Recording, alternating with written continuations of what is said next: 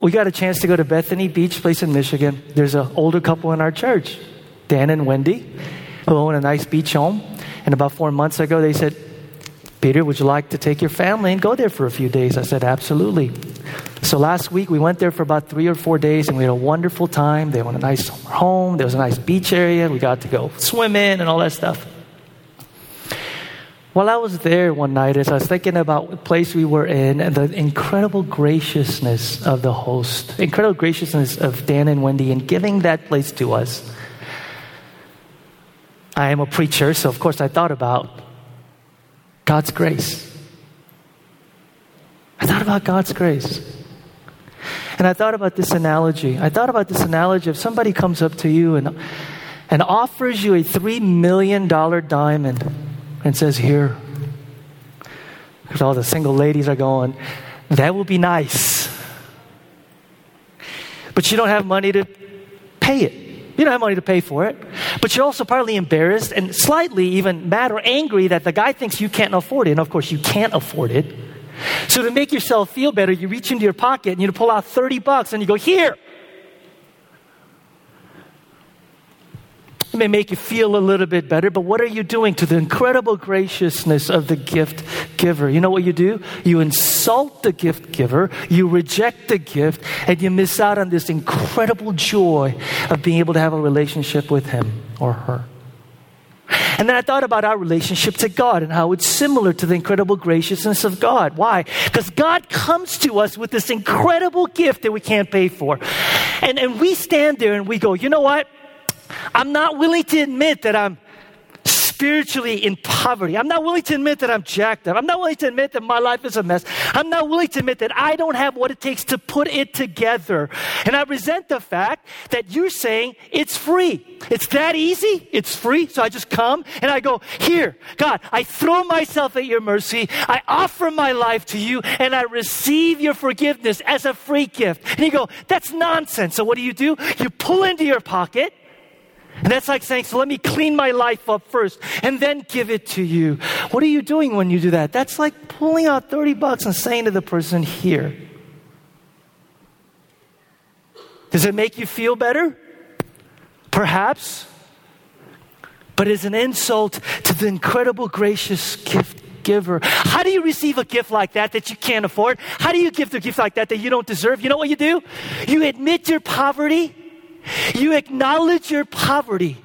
You swallow your pride and you receive it with joy and you enjoy it. You don't receive it begrudgingly. You receive it and you enjoy it. That's how you receive that gift. We do the same thing with the grace of God. What?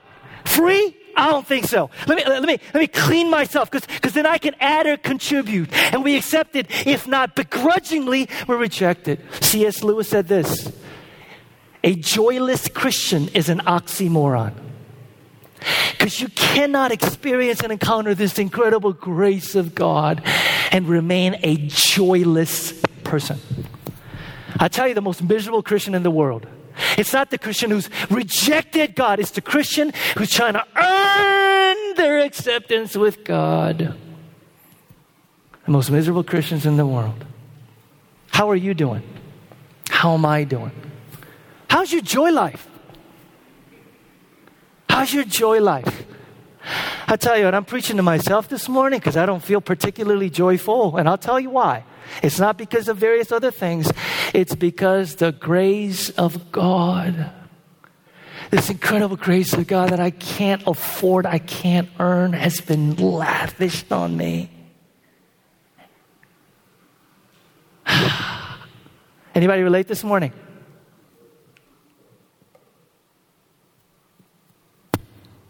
Admit your spiritual poverty, swallow your pride, and enjoy it. Are you a Christian? Some of y'all said they're going, well, I'm trying. You're trying? That's not how the Christian life works. Are you a Christian? The answer is, yeah. Can you believe it? Me. I'm a Christian.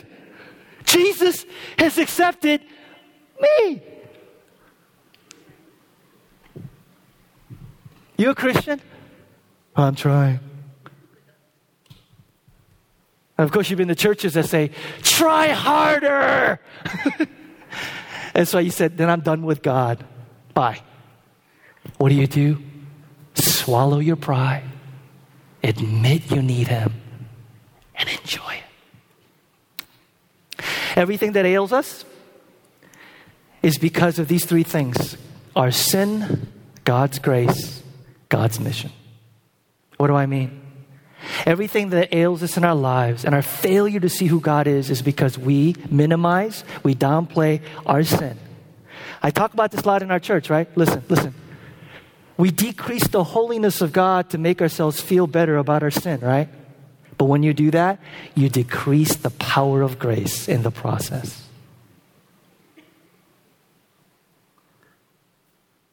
We minimize our sin. We fail to recognize, I am more wicked and I am more sinful than I dare believe. But we also minimize God's grace. How many of us are thankful that we are great sinners, but God is a great Savior? I love it when you guys clap to gospel proclamation. I love that. And then you don't clap to when I go, you're special. I know. No. We are great sinners, but God is a great Savior. Amen? Yes, He is. God's grace. And then we minimize God's mission. What is that? God through Christ has entered history to renew the whole world. God through Christ has ushered in His kingdom to renew the whole world, and God calls us to join Him in on that. By the way, so many people these days, Christians, talk about causes. That's my cause, that's my cause. Hello, gospel proclamation, there's only one cause, and it's God's cause. And He asks us to join Him in on that. Okay? So we have a purpose and a mission for our lives, wherever we are, what we're doing. It's about God's cause in this world. And so it is when we minimize or downplay our sin, God's grace, and God's mission that we go awry. Well, the book of Acts, hello, we're back. Book of Acts is ultimately about how God has dealt with our sin through His grace and has sent people on God's mission to transform and change the world. Does anybody else get blown away by the fact that God asked us to participate in that? Anybody? Anybody get blown away by the fact that fallible, sinful human beings like you and I, God calls us to join Him in on this ultimate restoration project? Jesus said that when He first came, He died and He rose, and He ushered in this process to make all things new. And then He says, when I come back, I'm going to finish it. In the meantime, you participate in that. That's amazing to me. It's amazing to me. And the book of Acts chronicles, it's a historical document, chronicles a group of people who began this process of joining with God to reconcile sinful humanity to God and to reconcile this broken world because they believed that a dead man rose from the dead. And He is the Messiah of Israel. And Acts has been so far, this is a brief summary, Luke painting a portrait of God's providential act in history. God is moving. He is unstoppable. And the mission of church advancing. And we've seen up from chapters 1 to chapters 20, 21 or so, how God is moving throughout, overcoming barriers, overcoming challenges, and all kinds of wonderful things are happening. Here, remember? Acts chapter 2, the Pentecost coming of the Holy Spirit, the healing of the crippled beggar in chapter 3, the bold defense of the Sanhedrin and the apostles' release in chapters 4 and 5, the public denouncement of Simon the sorcerer in chapter 8, the mission to Samaria that's successful in chapter 8, the conversion of the church's greatest enemy, Saul, in chapter 9, conversion of Cornelius in chapters 10 and 11, planting of the church in Antioch in chapter 11, Peter's miraculous escape from prison in chapter 12, striking down of the sort of the secular power of Herod, King Agrippa, the first in chapter 12, and of course the highly successful missionary journeys of Paul in chapters 13 to chapter 20. Outside of death of Stephen, so far what we've seen is the move of God going forth, experiencing victory over barriers and challenges. Now, I'm so glad that the book of Acts doesn't end in chapter 20. Anybody else? Do you know why? Because the book of Acts ended in chapter 20, here's what we would think. We would falsely think, you know what? If you serve God, He'll give you victory after victory. Is that reality? I'm so thankful for the rest of these chapters. And by the way, we're finishing Acts in the next 4 weeks, and you need to tell your friends that have been here to come back because they need to hear this. Because in Acts chapters 21 to 28, here's what we see. We see trials. We see imprisonment. We see suffering. We see hardships. We see shipwreck. We see persecution. We see all these things that is there to correct our misconception about the reality of the Christian life. And that is the promise of the Christian life and the Christian mission in our lives. It's not that everything will go well for us, but that our lives will be well lived. The various incredible lesson that we will learn from chapters 21 to 27 is this. Check this out. That sometimes God works His mission. God spreads His kingdom. God does His greatest work even, and sometimes especially through our weaknesses and our defeats.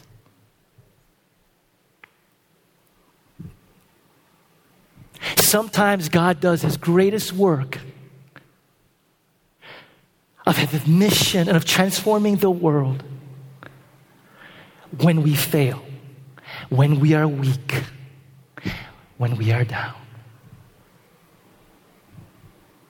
The critical lesson that we are forced to grapple with and learn is that there are ways that our trials and our difficulties, our suffering and our hardships make us more effective representatives of His kingdom than when things are going well. Let me stop there and just ask, how many of you guys this morning could testify to that?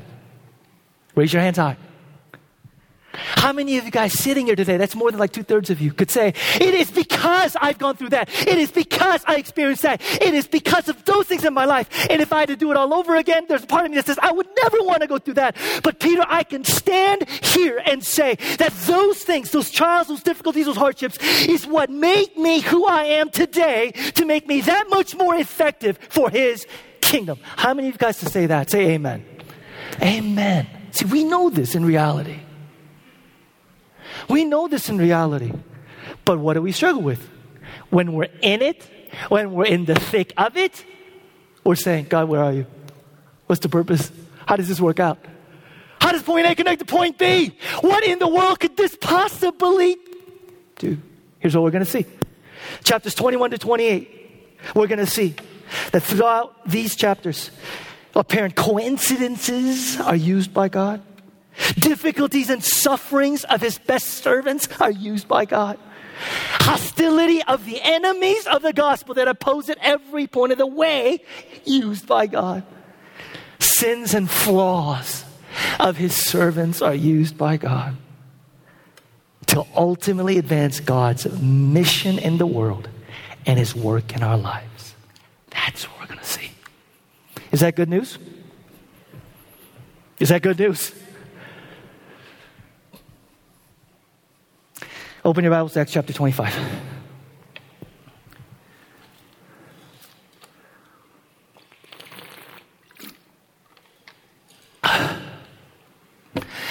Acts chapter 25, and I'm just going to read, make comments and notes, and then we'll draw out principles at the end. Chapter 25. If you don't have your Bible, please refer to the screen. Don't you love technology? Yep. 3 days after arriving in province, Festus went up from Caesarea to Jerusalem. Church, look up here. Who is Festus? He is the new sheriff in town. No, he is a new governor of this province of Rome, especially Judea and Palestine. And if you remember, I hate to do a lot of review from previous chapters from what David and Michael have preached. But Festus is a new governor of this area. Now, why is he coming down? Here, check this out. The Roman officials, the Romans like to govern the areas that they've conquered through local officials, especially the aristocracy. Why? Because they could use them essentially to do their dirty work. And if things go bad, the backlash doesn't come to them. So these Roman governors that are delegated like to go to their constituency and make nice. So Festus goes down. Verse 2, where the chief priests and Jewish leaders appeared before him and presented the charges against Paul. This is long-term hatred. If you're following us or just tuning in, it's been 2 years. It's been 2 years because Paul has been in prison for 2 years because the governor before Festus, Felix, didn't have, to essentially let him go. even though charges against Paul were proven to be false.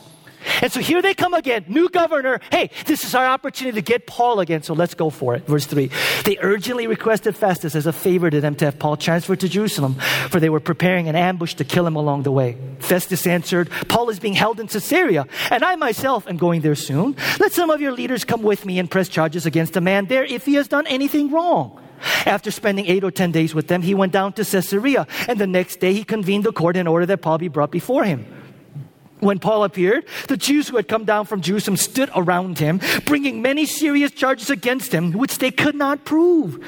Then Paul made his defense. I have done nothing wrong against the law of the Jews or against the temple or against Caesar. Now, here's what's going on. The opponents of Paul, these Jews, are wanting to kill Paul. And so they're continuing to bring these charges in hopes that the Roman authorities would essentially arrest him. And the charges they're bringing are that A, Paul brought a Gentile into the temple, and B, that Paul is causing civil unrest by causing these riots. The problem is, no matter how many times they bring those charges against Paul, they couldn't prove it. They couldn't prove it. And here, once again, they can't prove it. Verse 9, Festus, wishing to do Jews a favor. So we see Festus is just as much a coward as Felix.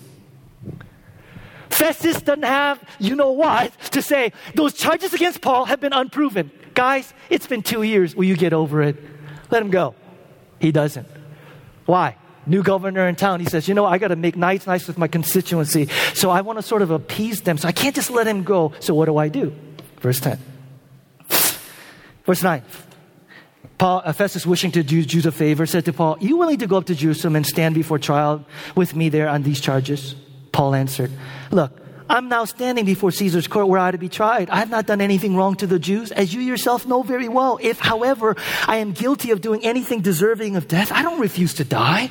But if the charges brought against me by these Jews are not true, no one has the right to hand me over to them. So I appeal to Caesar. What's Paul doing there? You know what? He's exercising his rights as a Roman citizen. He's going, you know what? Every Roman citizen has a right to say, I want to appear before Caesar and present my case. The Supreme Court, if you will.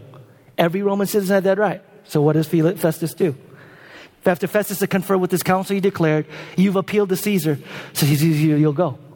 By the way, the Caesar of the Roman Empire at this time was a guy named Nero. Do you remember Nero? He's sort of a good guy for about 5 years, and then something happened. He snapped.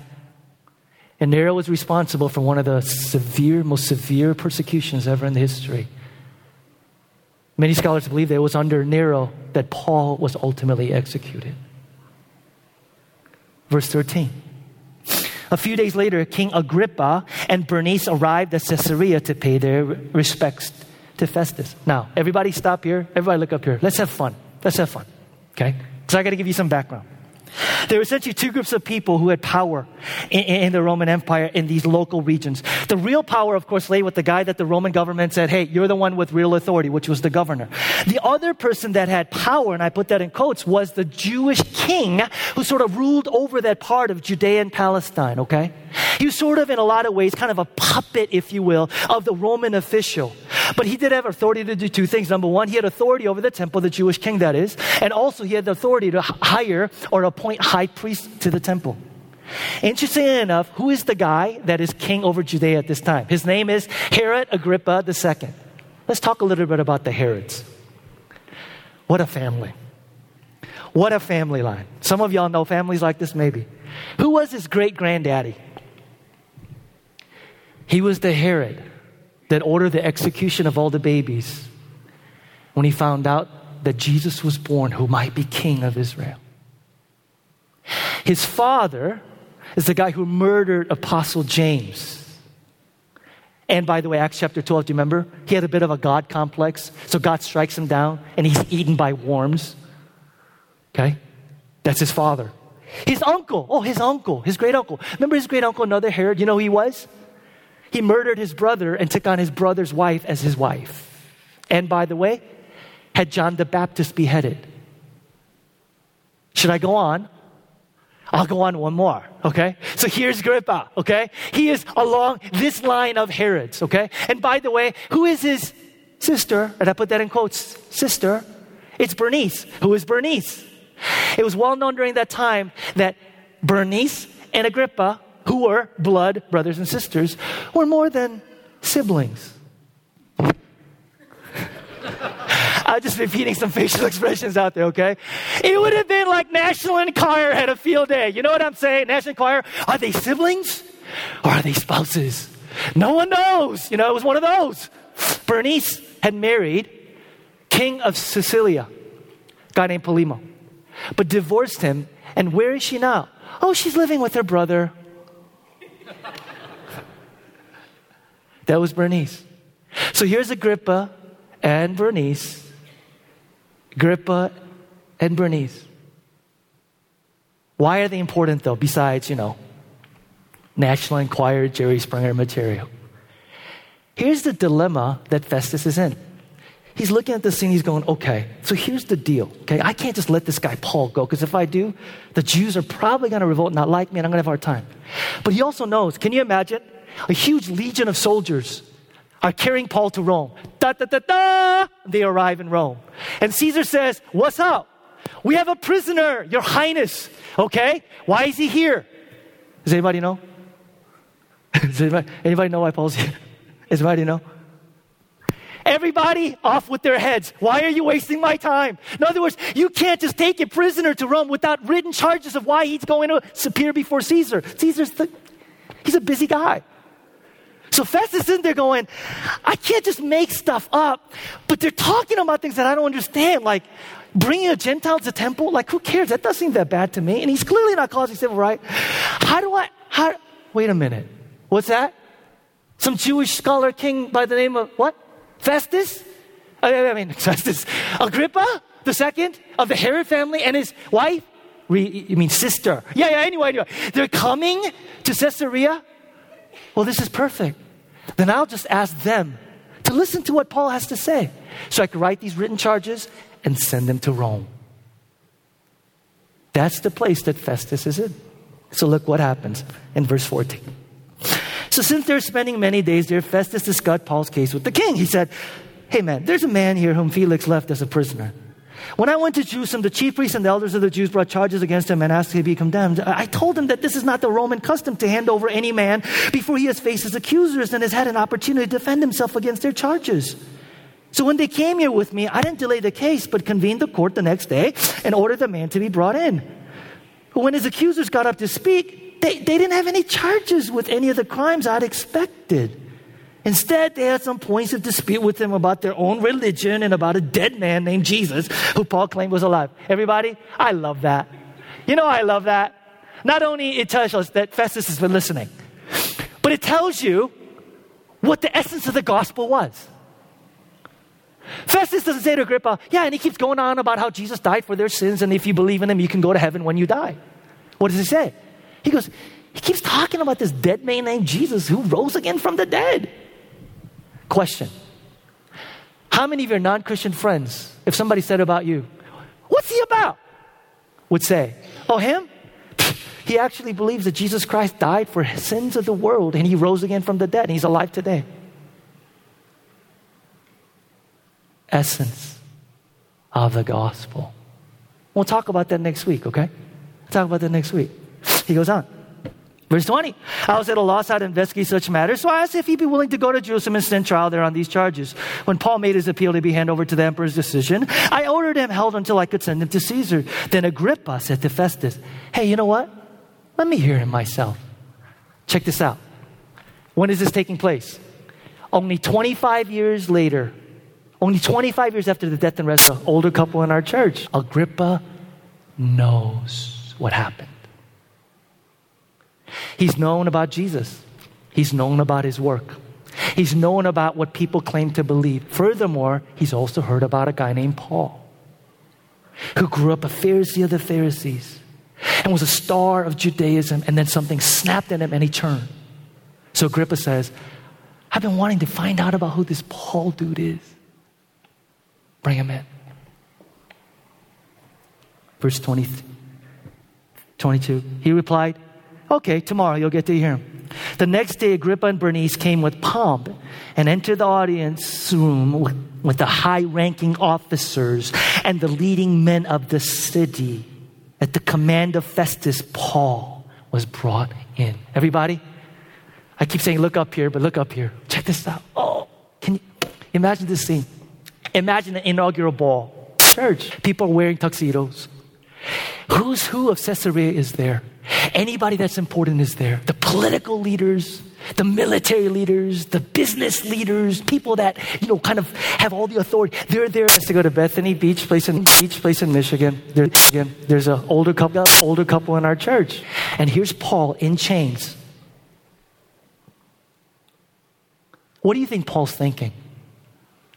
I tell you what he's thinking. He's going, I got him exactly where I want him. Paul is thinking, remember, this is the same guy that did in Acts 20. I don't care if I die. My life is worth nothing to me. If only I may finish the race and proclaim the gospel. That's the same Paul. And he's looking around this room of people who highfalutin on, toasting, blah, blah, blah. And he is looking and saying, God, look at this amazing opportunity. He gets it. This was an enormous, here are my points for today and we're done. Strategic opportunity. Why?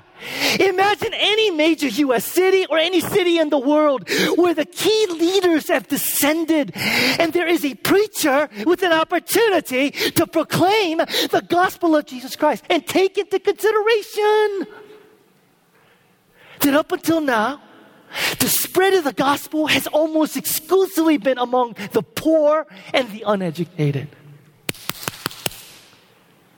And now,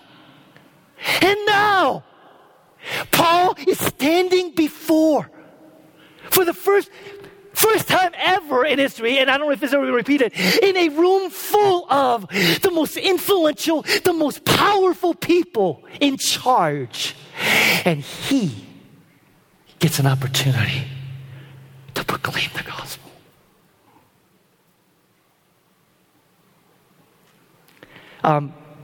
Julio, are you here? Julio and I have been to Colombia 3 times. I love that country.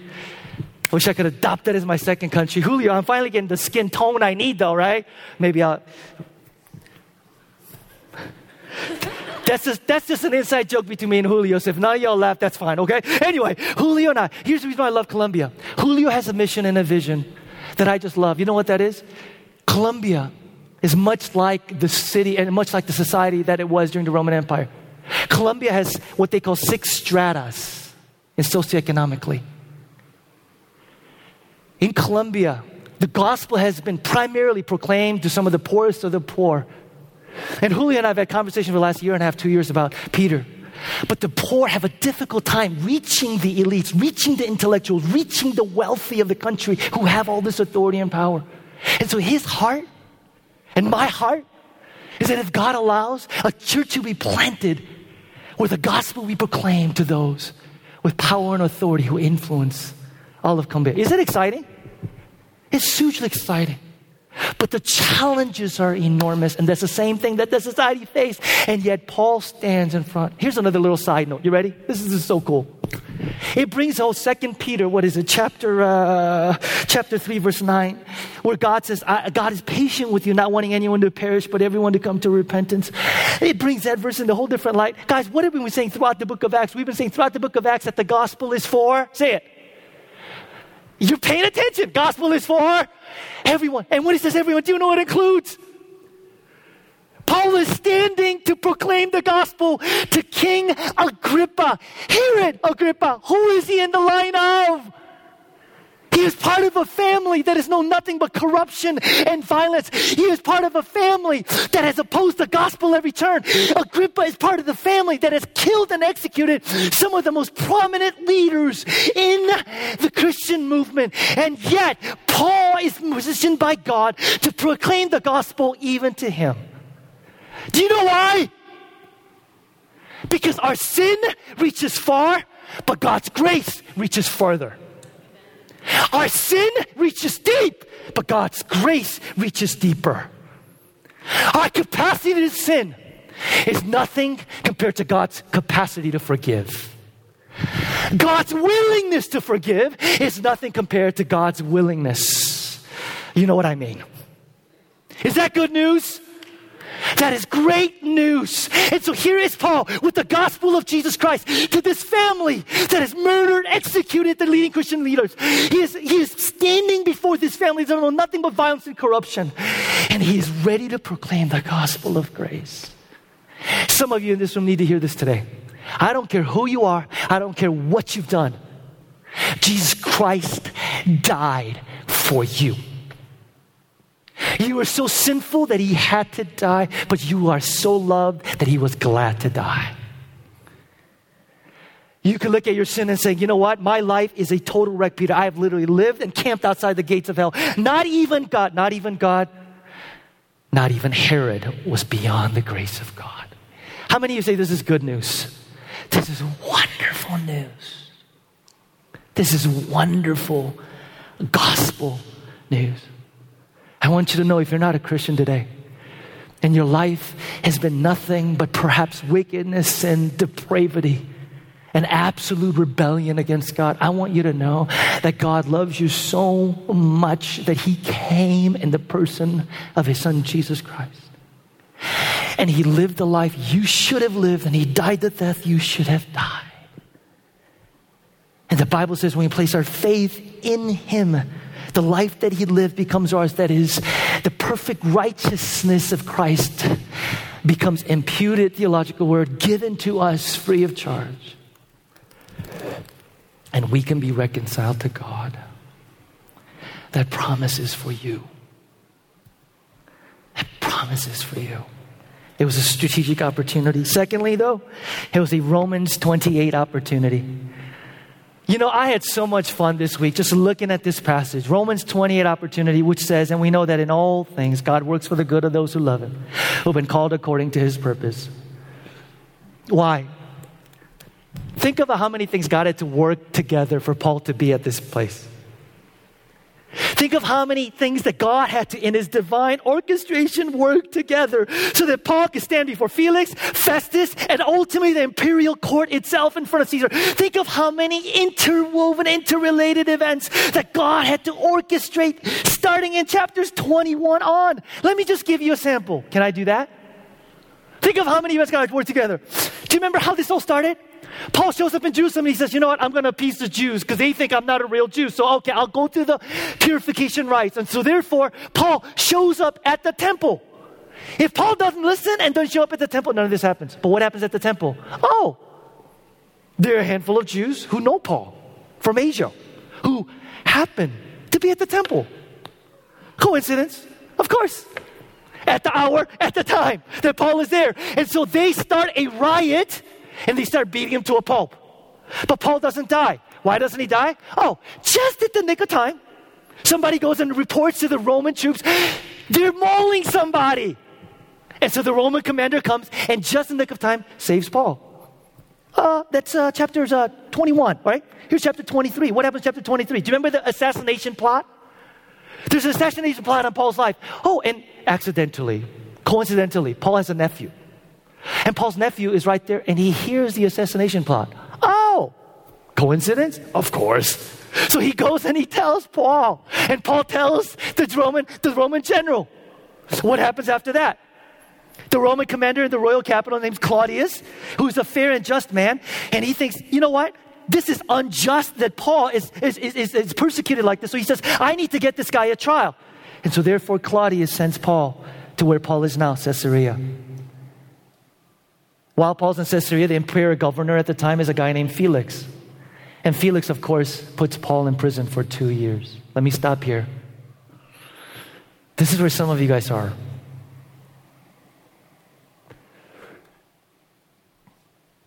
This is where some of you are. You're Paul sitting in prison for 2 years. And you're going, all right. I went to the temple and run into those darn Jews from Asia who knew me. I wouldn't be here. But they recognized me. They start a riot. They start beating me to a pulp. Roman governor comes. He sends me to Caesarea because he's a just and fair man. But I'm languishing here, God. What about the charge to proclaim the gospel? God, I've been here 2 years. I mean, I know you're sovereign and all. I know you're perfect and I know you're in control and I know you're loving and I know you're just. But man, it seems really, really dark right about now. After 2 years, Felix is gone. Speech place in Michigan. Festus is another coward as a Roman governor, right? But what does Festus do? Festus decides, I can't just let him go. What am I going to do? To make sure that I get some charges that I can send to Rome. And oh, by the way, it just happens. Church. Dan in the town. A guy named Agrippa, who's familiar with Jewish history. Coincidence? If you're a Christian, you believe in accidents and coincidence in your life, your God is too small.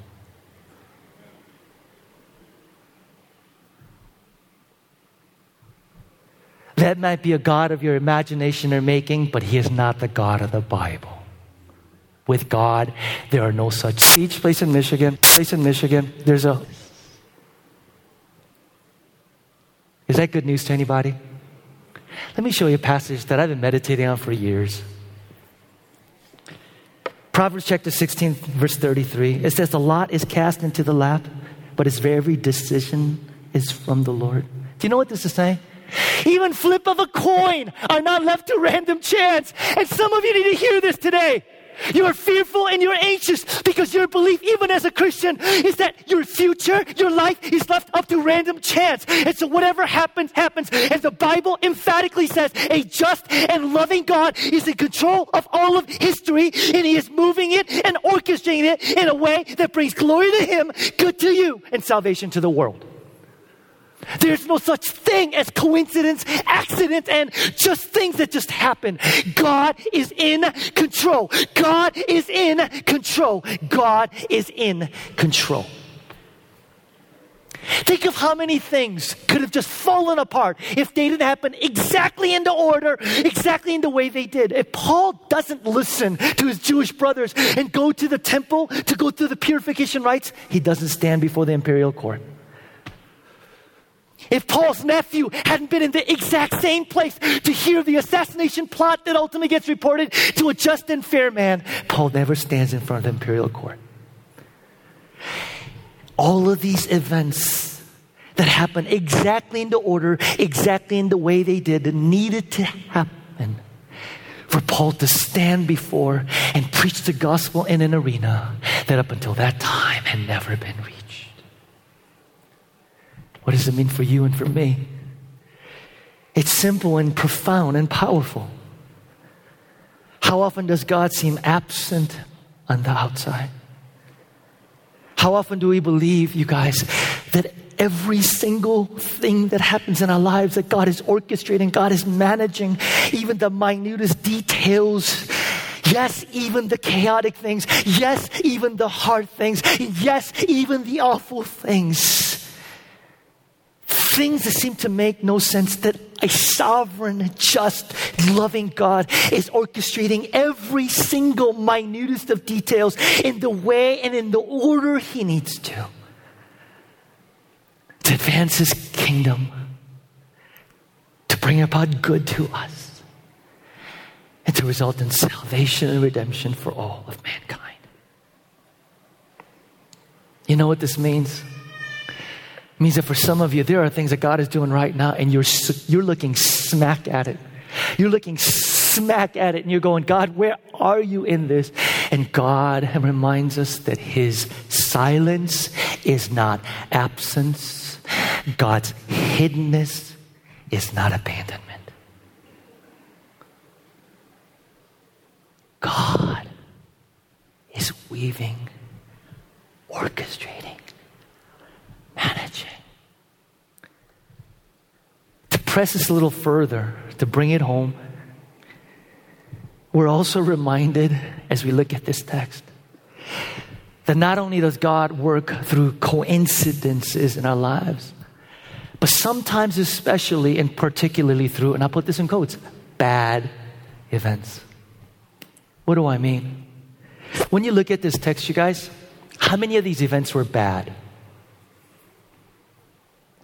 Think of the events that were bad events. What do I mean? Most of the things that happened in the chain of events were bad in a sense that although they turned out for tremendous good, they're a result of evil deeds. hostile tourists from Asia, many assassination attempts and plots on his life, the corruption of the political officials, the cowardice of Festus and Felix, and the list goes on and on. All of these bad, evil deeds somehow are used by God. Secondly, they're evil and bad in a sense. They were extremely painful and traumatic for Paul. Not only were they bad events and circumstances brought upon him, but they were bad and traumatic in a sense that assassination plots, beaten within an inch of his life, shipwrecks he'll face, numerous charges and attacks on his character, lies thrown at him, false imprisonment for things that he didn't do and doesn't deserve. All of these events, somehow God weaves and orchestrates in such a way that they result in this opportunity, a Romans 8:28 opportunity that might have never happened. Let me press this even further. Everybody, look up here. When I think about this, when I think about my own life, the biggest struggle that I have is, God, well, what about stuff that I get myself into? Anybody? God, what about stuff I get into? What about my own moral failure? What about my own shortcomings? What about stuff that I just jack up in my life and just mess up in my life? God, what about that? Do you even use? And you know what the wonderful promise is? Yes! Hallelujah! Yes! God uses our sin, our rebellion, our wickedness, even for result of His glory, our good. The Bible says clearly in James chapter 1, verse 13 and 14, God never causes us or tempts us to sin. But God says in Scripture, throughout the Scripture we find this, from Abraham all the way on, God somehow is able to weave. God somehow is able to integrate. God somehow is able to put together even our rebellion, even our sin, even the things that we do to jack things up in such a way that it results in His glory, our good, and redemption and salvation for others. How many of us that good news too? It is tremendous, tremendous news. God is so great that somehow, and some of you need to hear this today, because you think the mistakes and failures that you've had, things that you've done in the past, has disqualified you for who God is and what He wants to do in your life. You're sitting here thinking, my mistakes and my failures of the past, Peter, is disqualified for the mercy and grace of God. I want to tell you right now, in God's eyes, there's no such thing as a plan B for your life. God doesn't have a backup plan for your life. He is working for you. Amen. Best example I could think of in Scripture is a guy named Jacob. Do you remember Jacob? He couldn't stop lying. Deceives his father, poor blind dad. He betrays his older brother. And his sin, yes, dogs him all of his life because there are severe consequences to sin in our lives. And yet what happens? God in His mercy and grace enables him to meet Rachel, the love of his life. Enables him to carry on the messianic line. Do some of us go, so his sins were fortunate. He got to meet Rachel. No! His sin has severe consequences and they dogged him all of his life. But did it disqualify him for the plan that God had for his life and the work that He wants to do? The answer? No. God doesn't have a backup plan for your life. He is at work. He is at work.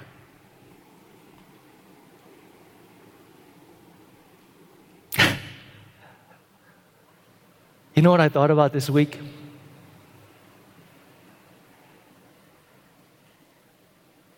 I thought about how often it is that I complain and grumble when God doesn't do things that I want Him to do. Anybody? But you know what dawned on me this week? What dawned on me this week is how little I thank God when I don't get what I deserve.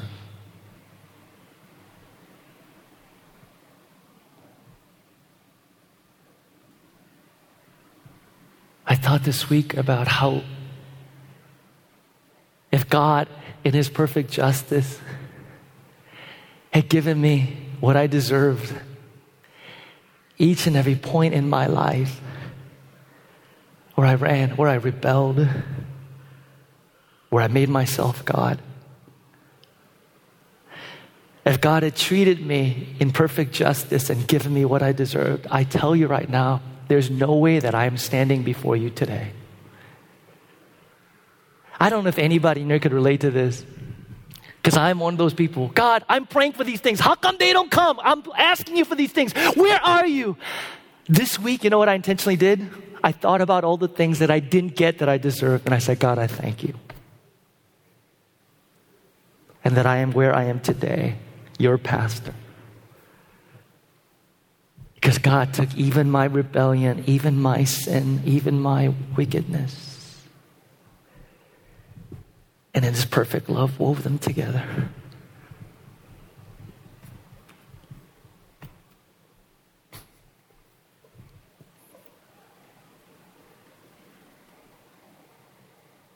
But what about difficulty of others? What about others' failures and shortcomings? And I'm going to end with this. What about difficulties and hardships that come as a result of other people?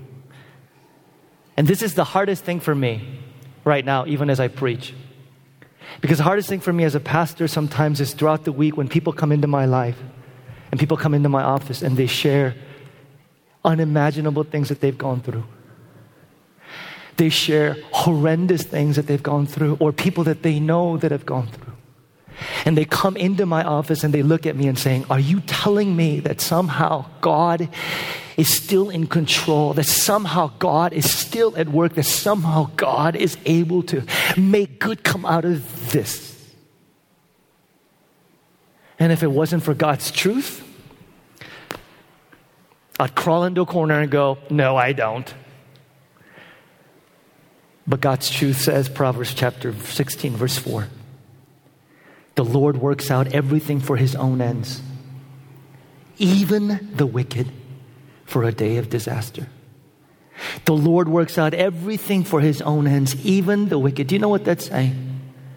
Not only are little things a part of God's plan, not only are senseless things a part of God's plan, but the Bible says, yes, even the wicked things, even evil deeds, to which somebody goes, did God cause it? Is God the author of evil? Is God the author of suffering and injustice? And the Bible emphatically, check it out, James chapter 1, verse 13 and 14, categorically says that God is never, ever the author of evil. God is never, ever the author of evil. And the responsibility of the evil belongs to the evildoer. The responsibility and the accountability of the evil deeds belong to the evildoer. And every single one of us will stand before the judgment of God. God is absolutely clear. But you know what else tells us? When terrible things happen, not only God does not cause them, when terrible things happen, far from standing aloof, far from standing detached from the suffering and evil that we go through, brought upon, yes, sometimes by other people, God weeps with us. God is moved. I was studying John chapter 11 this week in preparation for this. And there is this scene where Jesus is standing outside the tomb of Lazarus. And NIV kind of chickens out in the interpretation because NIV says, and Jesus was deeply moved. And you and I think the picture is Jesus going, my friend, my close friend is gone. And he's crying. No, in Greek, it literally says Jesus snorted in anger. Jesus is standing outside the tomb of Lazarus, and he's not just weeping and deeply moved because his friend is gone. Jesus is angry at evil. Jesus is angry at sin. Jesus is angry at what has happened because it wasn't a part of God's plan. So here is Jesus standing outside, not just weeping with those who are weeping, but he is angry. And what does he do? He does something about that anger. Why? Because a few weeks after that, Jesus goes to the cross and he dies so that he could end suffering, evil, and injustice once and for all. And we see in the example of Jesus our response to those who suffer, to those who experience evil. It is unbiblical to sit there and go, oh well. It is unbiblical to go, if it's God's will. God says you weep with those who are hurting and you fight to eradicate it. Because when I come back, it's going to be all eradicated. So you weep with them and you fight the injustice and evil and suffering until I come back. That's what Paul does. Paul doesn't just sit there and go, well, injustice. Oh, well, no. He says, this legal system is not fair. I appeal to Caesar. He fights, but in the midst of it, he has poise. Why? Proverbs 16:4, which says, the Lord works out everything for his own ends, even the wicked, even the bad things, even the evil things. Somehow our God has the ability to work over and to weave. Somehow our God has the ability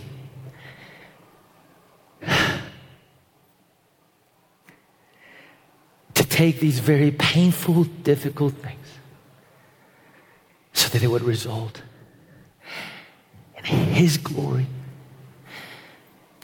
our good, and salvation of men and women. You need to know that we as Christians, when evil and suffering hit, our response is not one of passive, well, you know, only God knows.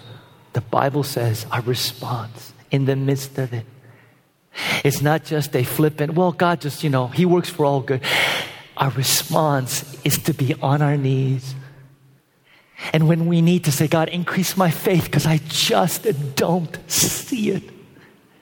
Show me, God, how you would orchestrate and pull these, even the evil and wicked things together in such a way that you would bring glory to you, good to me, and salvation for the world. I need to leave you with this, because many of you are sitting there going, Peter, if I just knew what God was doing, I would respond better. Anybody? Come on, be honest. Anybody? If I just could see it. This is a wonderful balance in Scripture. The Lord works out even the wicked for his end. Why is that important? We might not know until the end. But I want to know right now, by Saturday. That's what I would do if I was God. Well, last time I checked, you're a little underqualified for the job. Why is this important? We have the example of someone like Joseph who goes through the horrendous injustice, slavery, and horrendous wrongs by his own family, for crying out loud, not to mention, Potiphar's wife. But it's not until the very end he is able to look and say, you know what? God somehow orchestrated and organized all of these things in such a way that who I am today is because of that. And my family is healed emotionally, psychologically, and an entire part of the world that would have been decimated because of famine are saved. And that's why we have Genesis 50:20. What you meant for evil, my brothers, God meant for good. So will you please know and not know what God is doing? What do I mean? Know that despite the circumstances and despite appearances, despite what God, despite your ability to see what God might be doing, know beyond the shadow of a doubt that even our moral failures and shortcomings and even the wickedness and evil deeds of others that for us are incredibly painful and confusing, God somehow is at work. That his silence is not his absence. That his hiddenness is not his abandonment. And we can stake our faith to know, God, you're there. Know and also not know. Don't expect that by Saturday somehow God is going to come in saying, there, I know you're impatient, Peter. Let me show you why this is happening. But rest in this truth that our God, our God, our God is at work. Everything is necessary that He sends. Nothing is necessary that He withholds. Everything is necessary that He sends. Nothing is necessary that He withholds.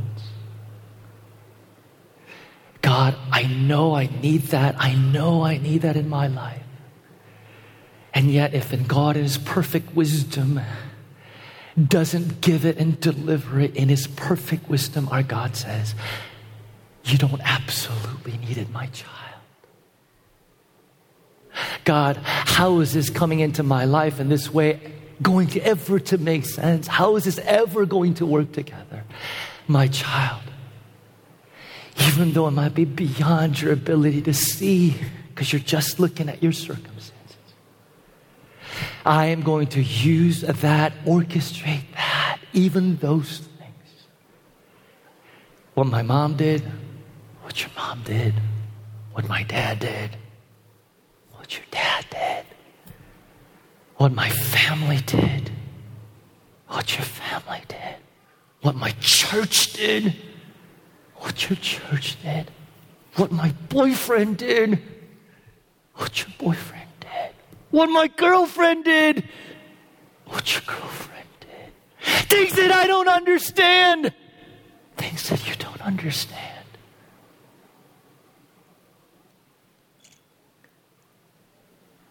God is in control.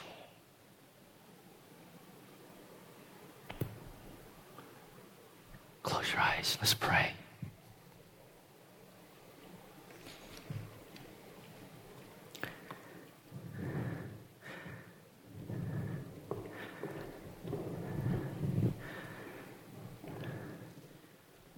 Today is communion.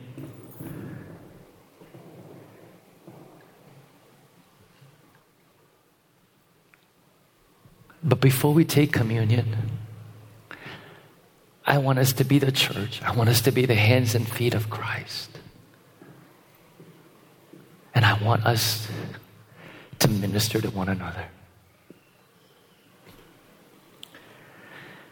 If you are sitting here today, if you're sitting here today and you're angry, you're confused, you're bitter, if you're sitting here today and you've been battling and wrestling God, if you're sitting here today and you know you've been wearing a good mask and saying all the right Christian lingo and praise God, and yet you've been struggling and battling inside, because Romans 8:28, that God works all things, is just the concept. It's just a theory. It's not real to you.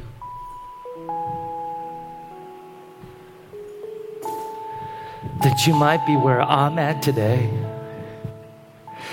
And I know that God never ever meant for me to wrestle with this alone intellectually. God never ever meant for me to wrestle with this alone. So I'm going to ask you what I mentioned earlier, which is to admit that you're weak, to swallow your pride and say, you know what? Can somebody pray for me? Because this truth just isn't getting through. It just isn't getting through. And I'm tired and I'm at my wit's end. And I don't know if I can go much longer. Can you stand from where you are with me? Stand up. Stand up. Come on, don't be shy. Come on. We're going to be the church today. Stand up. Stand up. Stand up. Please stand up. I need you to stand up today. I need you to stand up today. If that is you and you need that, stand up today. If not, you can sit down. But for those of us that are at that place going, God, stand up. Stand up. I'm going to give you a few more seconds so that your brothers and your sisters will know who among us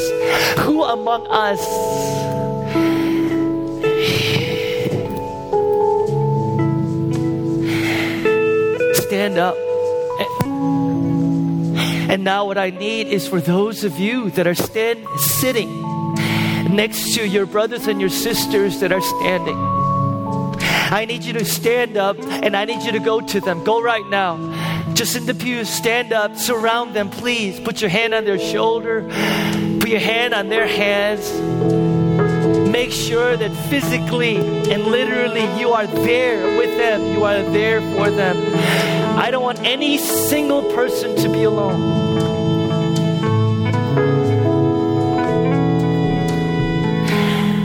Please, please, please, please.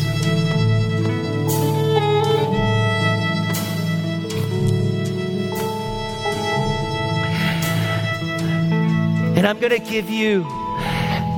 give you some time, just a minute to do that child of God, that precious child of God. I want you to together just pray into them. Not to say, God, help them. No, pray into them this truth. Pray into them this biblical truth. Pray into them the truth found in Scripture. The Lord works out everything for His own ends. Pray into their Scripture. The lot is cast into the lap, but ultimately the decision belongs to the Lord. Pray into their hearts. God works in all things for those who love Him and are called according to His purpose. I'm going to give you some time to do that right now. Minister, pray into them. Pray into God's truth. Go, be the vessels of Christ. Go, be the instruments of God. Go pray. Go pray. Go pray. Go pray, minister. Go pray. Go pray. Go pray. Oh God. Oh God. Oh God, pray for one another. We pray for each other. Oh God, we lift up one another. Oh God, we become hands and feet of Christ to one another. Oh God, we pray in your truth to one another. Oh God, we pray in God your grace to one another. Oh God, we pray in your work in one another. Oh God, we pray in, we pray in, we pray in, we pray in, oh God, we pray in, oh God, we pray in, oh God, we pray in, oh God, truth. We pray in, oh God, your wonders. We pray in, oh God, your grace. We pray in, oh God, ministry. We pray in, oh God. We pray in, we pray in, we pray in, oh God. We pray in.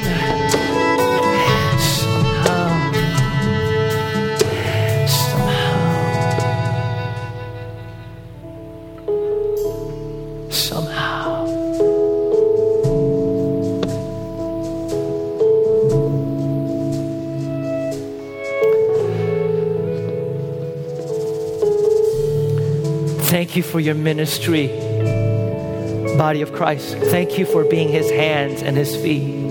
Thank you for being the mouth this morning. If you're not a Christian and you don't consider yourself someone who has a personal relationship with Christ, what we're about to do here in the next few minutes, please feel free to observe. But communion and Lord's Supper, the Scripture says, is for those who have professed their faith in Christ as Savior and Lord.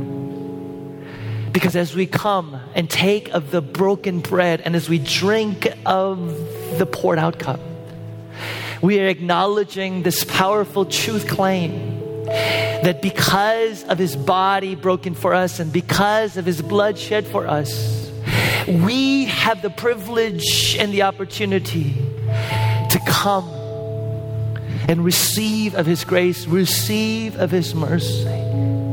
so that we might be renewed, recharged, forgiven. And the night that he was betrayed, Jesus took bread, and when he broke it, he said, "This is my body broken for you. Take it in remembrance of me." And then he took the cup of the new covenant, and he poured it, and he said, "This is my blood that has been shed for you. I am at work in your life. Have been and always will." The Lord's table is open to us, not because we deserve it, but because we are privileged to do so. So whenever you are ready, if you want to continue to pray, you can do that. But whenever you're ready, come forward and take the elements and offer praise and thanksgiving to our God for who He is and what He has done. The Lord invites us, church. Please come forward.